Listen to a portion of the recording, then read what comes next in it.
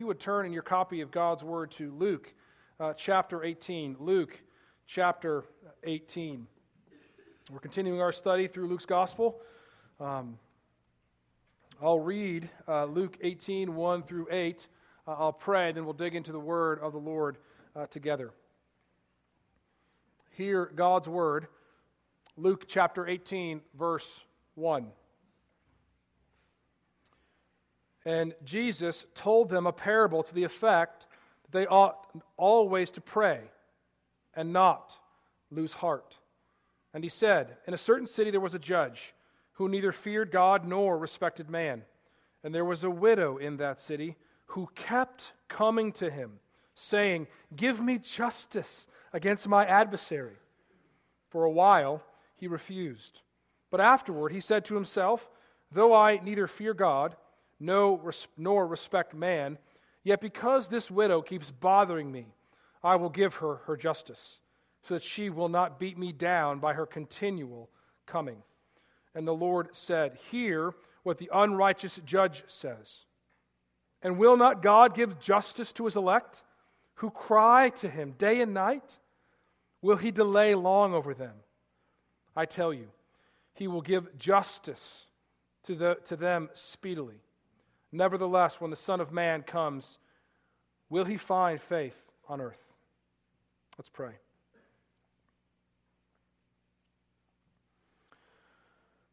Gracious and loving Heavenly Father, we thank you for the great privilege of entering into your presence.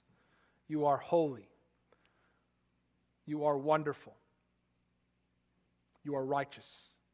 You are slow to anger and abounding in steadfast love. God, we thank you for your name, the name that is above every name.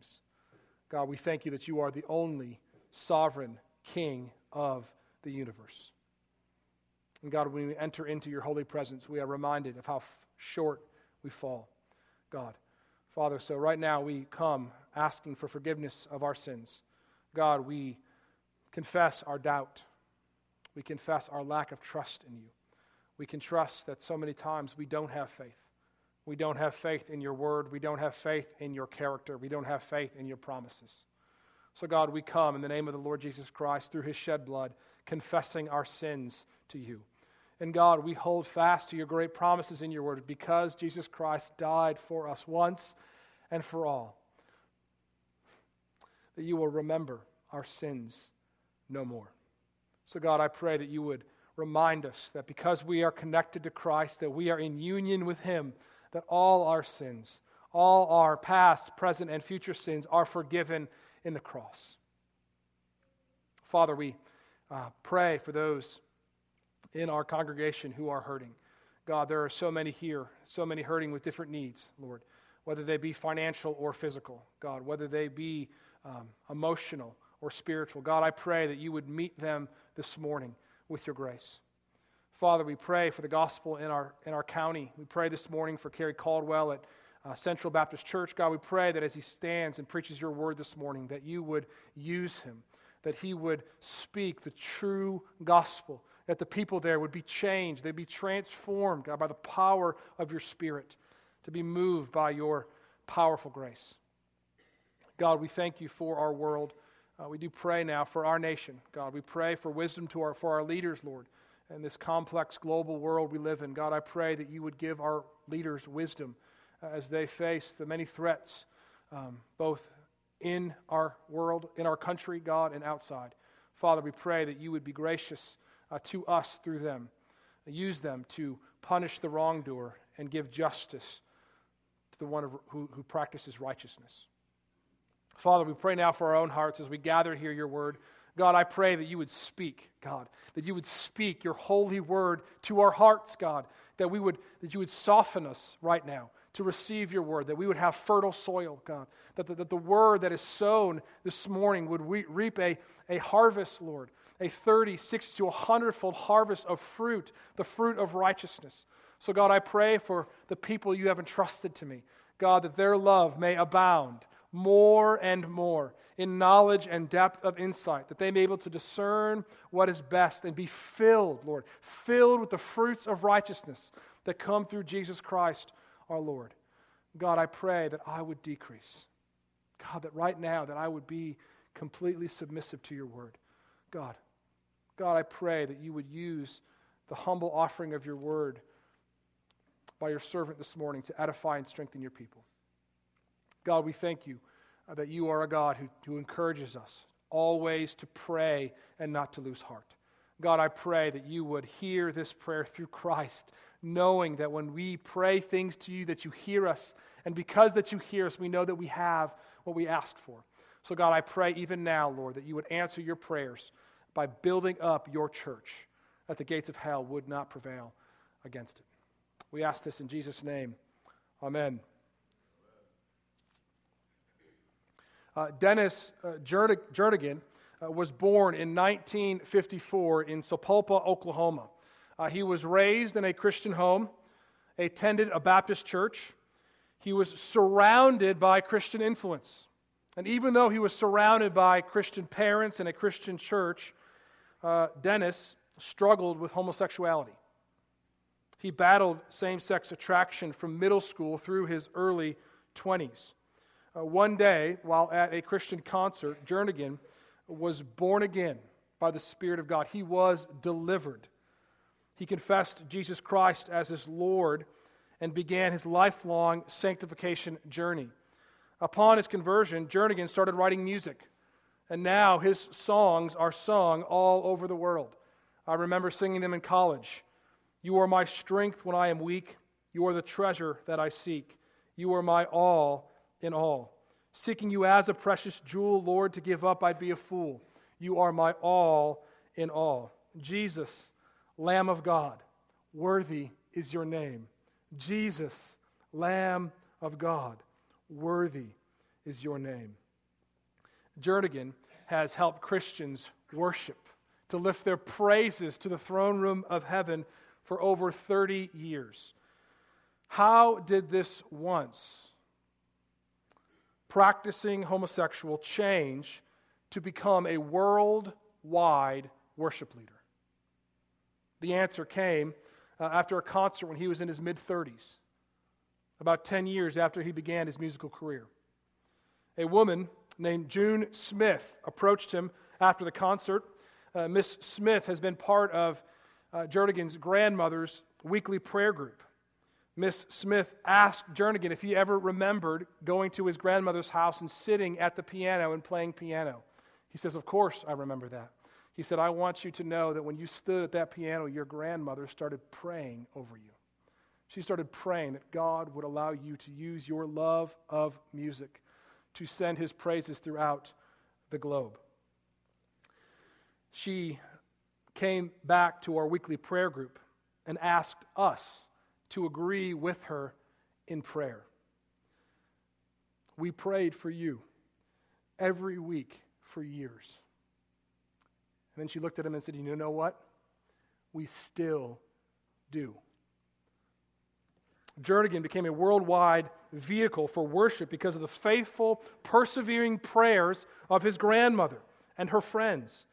His grandmother would never live to see the fruit of her prayers. But without her prayerful perseverance, Jernigan may still be lost in the world of homosexuality. Persevering prayer helped transform Dennis Jernigan. Prayer is powerful. Jesus wants his people to pray and not to lose heart. It took years and years of prayers of a group of godly older women to transform a lost young man to become a new creation in Christ. I want to share with you this morning 5 marks of a persevering prayer life. 5 marks of persevering prayer. If you want to follow along in the bulletin provided for you, flip on the back. 5 marks of persevering prayer. First, prayer should be regular. Prayer should be regular. It's important to keep in mind the context of this parable. Jesus connects this parable to what we talked about last week, the Son of Man coming in glory. In the last sentence we just read, verse 8, "Nevertheless, when the Son of Man comes, will he find faith on earth?" Jesus gives this parable as one to encourage us to persevere. So he gives us the whole meaning of the parable right there in Luke 18:1. He says, Jesus told them a parable to the effect that they ought always to pray and not lose heart. The word translated there for ought is the Greek word dei, D-E-I, and that is what Luke consistently uses for commands or imperatives that Jesus gives us. We must always pray and not lose heart. Prayer should be as regular for the Christian as breathing. D.L. Moody was teaching at an elementary school on one of his trips to Scotland. He started with a rhetorical question to the group of kids. He says, "What is prayer?" And a number of hands shot up in the sky. Curiosity caused Moody to call on one of these youngsters. And the youngster said, "Prayer is an offering up to our desires unto God, in the name of Christ, by the help of His Spirit, with confession of our sins and thankful acknowledgement of His mercies." That's answer number 98 in the Westminster Catechism. Moody smiled, looked at the boy, and said, "Son, be thankful you were born in Scotland." Prayer is simply an offering up of your desires to God in the name of Christ by the help of His Spirit. Prayer is asking for God's help and mercy.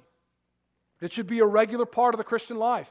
Paul encourages us in the same way in 1 Thessalonians 5:17. He says, "Pray without ceasing." Christians should always pray. Now, this doesn't mean that we only pray and do nothing else, as if we're walking around in a trance or constantly on our knees praying. But what it does mean that we should be always bringing our knees before the Lord. God, help me concentrate during this sermon. It's a good one to pray. Help me to eat well today. Strengthen me to serve my children. Provide for our family's daily needs. Help my kids make good friends. Heal my friend who has cancer. Keep me safe on the road. So the question is what are your needs? What are you dealing with on a day-to-day basis? And whatever those needs are, take those needs to God. Prayer should be regular, taken to God in prayer. The second thing that prayer should be, it should be repeated. Not only regular, but repeated. We should not only pray, but we should pray repeatedly to our Heavenly Father. Now, Jesus told us this parable to encourage His people, His disciples, to pray and not lose heart. We continue to lift our request to God, regardless of whether we believe they are being heard. I mean, can you imagine this grandmother praying for her grandson who was steeped in the world of homosexuality? She could probably say, "Why should I continue to pray, seeing that my prayers are not being heard?" But her prayers were heard. This is what the whole purpose and the thrust of this parable is. Listen to it again. In verse 2, "In a certain city there was a judge who neither feared God nor respected man. And there was a widow in that city who kept coming to him and saying, 'Give me justice against my adversary.'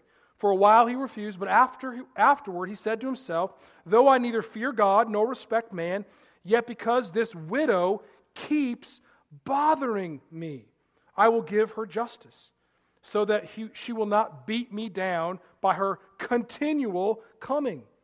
And the Lord said, 'Hear what the unrighteous judge says, and will not God give justice to His elect who cry to Him day and night?'" The widow was given justice because of her repeated pleas for mercy. I remember after preaching one Sunday morning, I was preaching on 1 Peter 3 about marriage. And a woman came up to me and she said, it's hard to continue to pray for her husband. She had been going to church for 13 years alone. She'd come to Sunday school alone. She'd get in her car alone. She'd sit in worship alone. And after praying week after week, year after year, her husband had not yet come to church. I looked at her and I said, "I don't have all the answers, but you need to continue to pray and pray." I said, "Can I pray with you? Can I start to pray with you for your husband? And after praying a year with her, her husband came. She came, started coming to worship, and he started coming to Sunday school. And now he is a vital part of the congregation because a woman was faithful to repeatedly persevere in prayer for her husband for over a decade. Now, we live in a generation that wants things right now, but God looks at us and says, continue to come to me. Come to me with your prayers. I hear you. Come to me. She did not give up, but she reaped the harvest of her prayers at the proper time. Beloved, I know you, and I know there are things in your lives that you have asked God for years, and you have heard no answer. The prayer has not been answered yet. And I am confident that there are some of you here today that want to give up. You want to stop praying. You want to stop seeking God's face. You are losing heart that God is listening to your prayers. Jesus is speaking to you this morning. Jesus says to you, always pray. Do not lose heart. Keep going. Do not give in. I am with you. I have not forsaken you. I have heard your cries for mercy. Beloved, have courage. Continue to pray. The third thing we should do in our prayer life, prayer should be reasonable. Prayer should be reasonable. Peter writes in his first epistle, chapter 5, verse 7, that we should cast all our anxieties on him because he cares for us. Now, we have anxieties and worries that God tells us to bring to him. But our request should be reasonable. Would it be wrong to ask God to give you a new car if you are anxious about reliable transportation to work? Of course not. That is a need, an anxiety that you have in your life. Bring that request to God. Now, but would it be wrong to ask God to give you a new Lexus so your friends would be jealous? Yes. 1 John 5, 14 and 15 kind of give us a framework of how we should pray. It says this, and this is the confidence we have toward him, that if we ask anything according to his will, he hears us. And if we know that he hears us, then whatever we ask, we know that we have the request that we asked of him. And in James 4, 2 and 3, it says this, you do not have because you do not ask. You ask and do not receive because you ask wrongly to spend it on your passions. So in these three verses, we see three reasons our prayers are not answered. First, we are asking for something outside God's will. Second, we're just not asking. We have not because we ask not. And third, our prayers are not answered because we ask with the wrong motives. Selfish motives. See, but the persistent widow here in the text had a very reasonable request. She wanted justice. Now, in that day, widows were kind of the least of society. We shouldn't think in this verse that the widow was older. She could have been, but most women got married at the age of 14 or 15 years old. So it would have not been uncommon to have this woman be young. Look at verse 3 again. It says, there was a certain widow in that city who kept coming to him, saying, give me justice against my adversary. She was demanding justice. You know, God's people should care about justice. We should desire God to vindicate us and deliver us from our persecutions and our trials. And although we can make application from this parable to all kind of prayer, how we should be bringing our request to God, the thrust of this parable is focused on a very specific prayer, and that is the prayer for justice. Look at the end of the parable, verses 7 and 8. Jesus concludes, and will not God give justice to his elect who cry to him day and night? Will he delay long over them? I tell you, he will give justice to them speedily. Nevertheless, when the Son of Man comes, will he find faith on earth? See, the prayer for justice is a reasonable prayer that will be answered by our God. The first century Christians were under persecution. They were crying out to God to give them victory from their enemies. Much like our brothers and sisters now who are in Iraq fighting the ISIS or in Nigeria battling Boko Haram. They are under oppression. Many of them are losing their lives, and they're crying, God, vindicate us. Show us your justice. Now, we have prayers that we pray here, and God hears all our prayers. But this text is referring to a specific prayer for justice. And you can imagine praying that God would protect your children and then seeing your children not being protected. Seeing that God would come and vindicate His people and not seeing it. God says, you may be tempted to lose heart. Hear me. I hear your prayers. Do not lose heart. Continue to seek my face. I will give you justice. I will avenge my people. And we know this to be true because the promise we just see in the Son of Man will come and save the righteous and punish the wicked from the passage we just talked about last week, Luke 17, 20 through 37.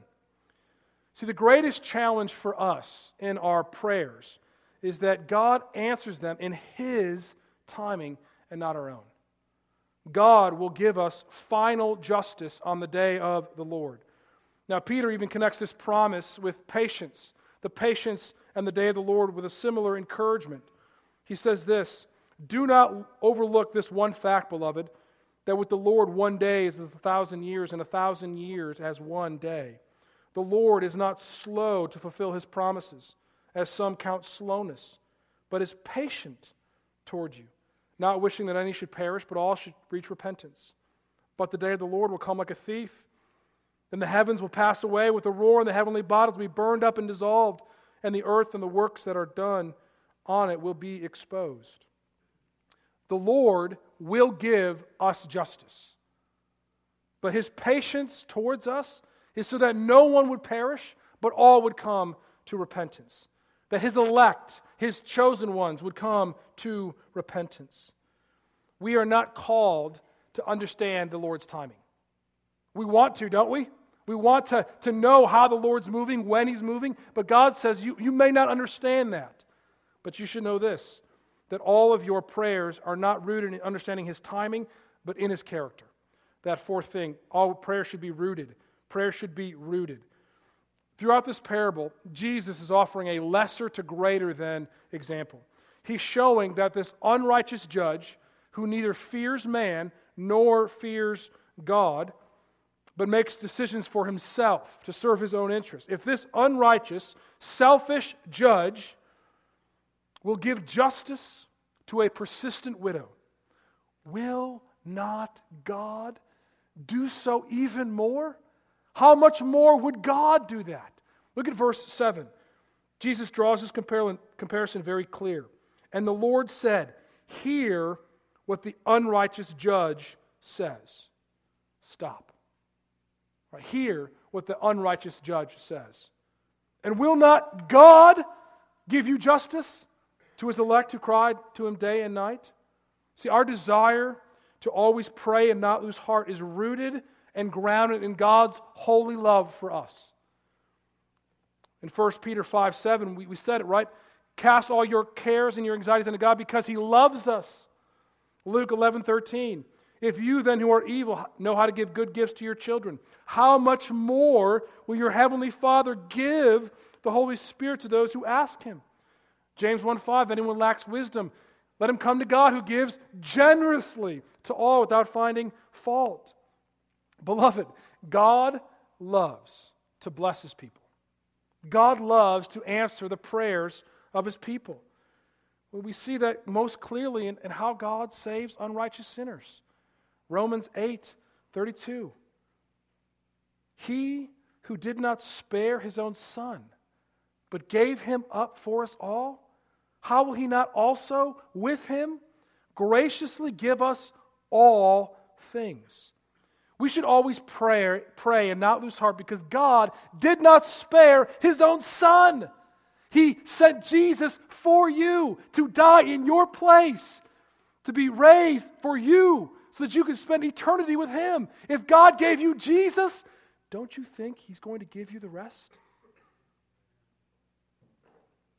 We are in Christ. We are children of God. We are forgiven. We are righteous. We are heirs of the kingdom of heaven. We are new creation. God has already given us so much. He wants to give us more. So we should pray and not lose heart. Now, friend, if you're here and you're not a Christian, have you ever considered how much God loves you? I mean, the Bible says that we are unjust and will face true justice. We have all been there, but God sent His Son, Jesus Christ, to bear the burden of anyone who would turn from their sins and trust in Him. He was crucified, but was raised on the third day, and now because of His victory over the grave, we live in hope for our future resurrection. Friend, God promises that He will give justice to His people. And this morning, God is inviting you to become one of His people by turning from your sins and trusting in Him.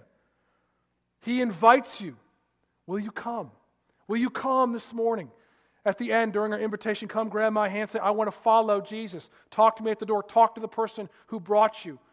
Jesus Christ invites you to come. Confess your sins. Believe in Christ. Well, let me close with this last point. Prayer should be refocusing. Prayer should be refocusing. Prayer is an act of humility. Every time we pray, we say to God, I cannot do it alone. I need you. In this way, prayer is always a refocusing of our lives onto God. That we're not going to depend upon ourselves. We're not going to work like it depends upon us and pray like it depends upon God. No, we are going to pray like it depends upon God, and we are going to live in light of the fact that everything depends upon God. Everything is grounded in Him. God opposes the proud. Literally, God is against or God hates the proud. But He gives grace to the humble. Prayer is God's way of training us to be humble. That we need mercy and grace. We pray because we are insufficient of ourselves. We pray because only God can do the impossible. We pray because God, who knows all, told us to pray. Jesus wants us to take our eyes off of our light and momentary afflictions and to focus on the eternal weight of glory that awaits us on the return of the Son of Man. Prayer refocuses our hearts on heaven. Jesus knows this, and therefore He encourages us to continue to pray and not to lose heart. Look at how He ends this parable. He encourages us to pray, then He says, nevertheless, when the Son of Man comes, connecting it back to the earlier story, will He find faith on earth? Jesus is drawing everything back to the day of the Lord. When the Lord comes to bring justice to His people, will He find faith? Will He find people trusting in His name? Will He find people believing in His love? Will He find people hoping in their future resurrection on the basis of the resurrection of the Lord Jesus Christ? Well, when we pray, that shows us that we have faith. That we have faith. Beloved, we should have faith in God and God's command to always pray and not lose heart. George Mueller was a pastor in the mid to late 1800s. He established 6 different orphanage houses for children in his lifetime, caring for over 10,000 children. It's well known that Mueller never asked a single person for money, never asked anyone to give to him, never asked any of his friends to ask on his behalf for financial resources. Except he did ask God. He asked God again and again to meet the needs. And God provided, oftentimes miraculously. One story is he was praying. They had no resources to feed the children. He was just praying that God would meet their need. and a milk truck broke down right in front of him. And at that time, they couldn't keep the milk anymore, so they said, the milkman came to the door and said, "Could you use 10 gallons of milk to feed the children?" Yes, we could. The Lord answered prayer after prayer after prayer. Mueller wanted the world to see that God is faithful. That God is faithful and He could be trusted in all areas of life. Let me conclude with his own words. Listen to what Mueller said of why he did not ask anybody for help. "It seemed to me best done by establishing of an orphan house. It needed to be something which could be seen, even by the natural eye. Now, if I, a poor man, simply by prayer and faith, obtained without asking any individual the means for establishing and carrying on an orphan house, there would be something which, with the Lord's blessing, might be instrumental in strengthening the faith of the children of God, besides being a testimony to the consciences of the unconverted, of the reality of the things of God. This then was the primary reason for establishing the orphan house. The first and primary object of work was, and still is, that God might be magnified by this fact, that the orphans under my care are provided with all their need only by prayer and faith, without anyone being asked by me or my fellow laborers, whereby it may be seen," hear me, "that God is faithful still and hears prayers still." Did you hear that? God is faithful. God hears your prayers. This is why, beloved, we should not lose heart, but always pray. God is faithful. God will always be faithful. He is faithful to hear our prayers. He will give us justice. 1 Thessalonians 5:24.